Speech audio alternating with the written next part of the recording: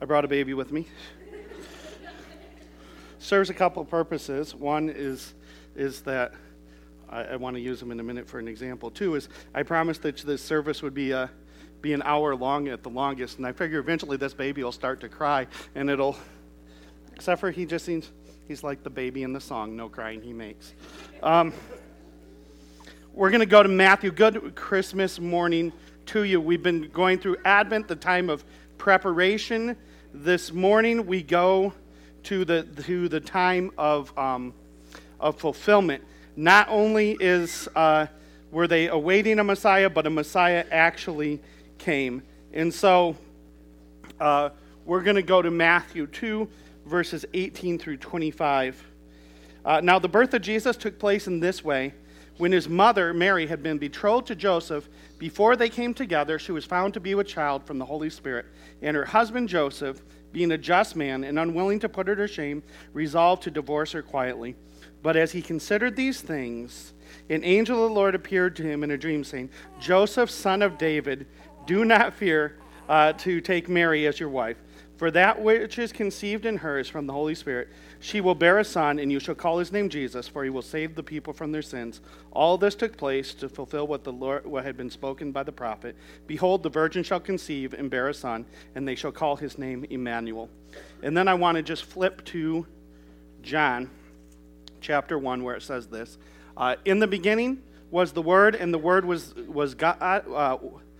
In the beginning was the Word, and the Word was with God, and the Word was God. In verse 14, and the Word became flesh and dwelt amongst us, and we have seen his glory as of the only Son of the Father, full of grace and of truth. We celebrate this morning a baby born in Bethlehem. I brought a baby with me because I want you to see a baby, which you've probably all seen babies. But I've got to tell you that this one is real. If I were to pass him around, which we won't do, touch the baby, everybody. He's real. You can touch him. He's super snuggly, by the way, guys. And he smells good right now. Cute. He's a cute baby, but he has like actual little hands right there and little feet that you can't see, but he's real. You can touch him. And I bring that up here and I point all of this out because I want to connect you to something that we have been saying for the last 5 weeks now, is that we believe in a historical, actual thing that happened in the city of David. We believe something happened in Bethlehem, and what we believed is that a baby was born. We believe also, we just read the birth account, how Mary and Joseph, they go back to Joseph's hometown to be counted in a census. While they're there, the time for Mary to have the baby comes. There's no room for them in the inn. There's no room for them to stay probably with his family. There's no guest room for them, so they have to stay in kind of a common area that also held the manger and the animals. A manger, by the way, is what animals eat out of. It's a trough, and the baby is born. Unlike our births, when this baby was born, he was born in a hospital. He had all the luxuries of the hospital. I'm not sure babies really care, but it's better for mommies to have the luxury of the hospital. But Mary and the baby had none of that. They were born in essentially a stable. He's laid in a manger. And so I want you to notice and remember that the baby we're talking about was a real baby, just as real as the one that I'm holding. And this is the point that it makes in the book of John. See, in the book of John, they're going to talk about this very same baby, but they're going to talk about it in kind of different or big language. And it's going to say, in the beginning was the Word, and the Word was with God, and the Word was with God, and the Word was God. When it talks about the Word, that's a reference to this very same baby, or to this same Jesus, right? There was a Word. And then it says in verse 14, and the Word became flesh, and it dwelt amongst us. And so the point I'm trying to make with holding this baby is that Jesus really came to earth. He was really a human like we were.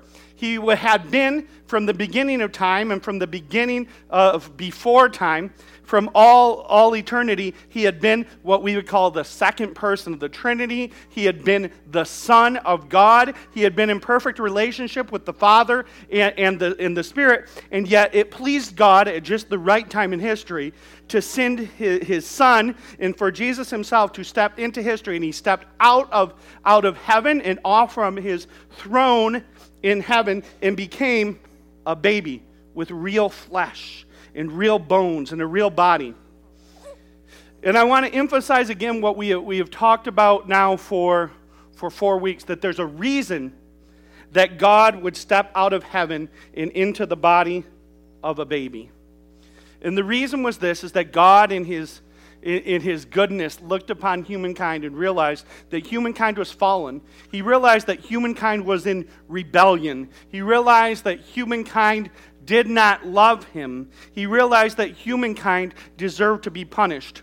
And God in his love for us decided that rather than just carry out the destruction of all humankind, which all of humankind deserved, he decided that he was going to rescue it.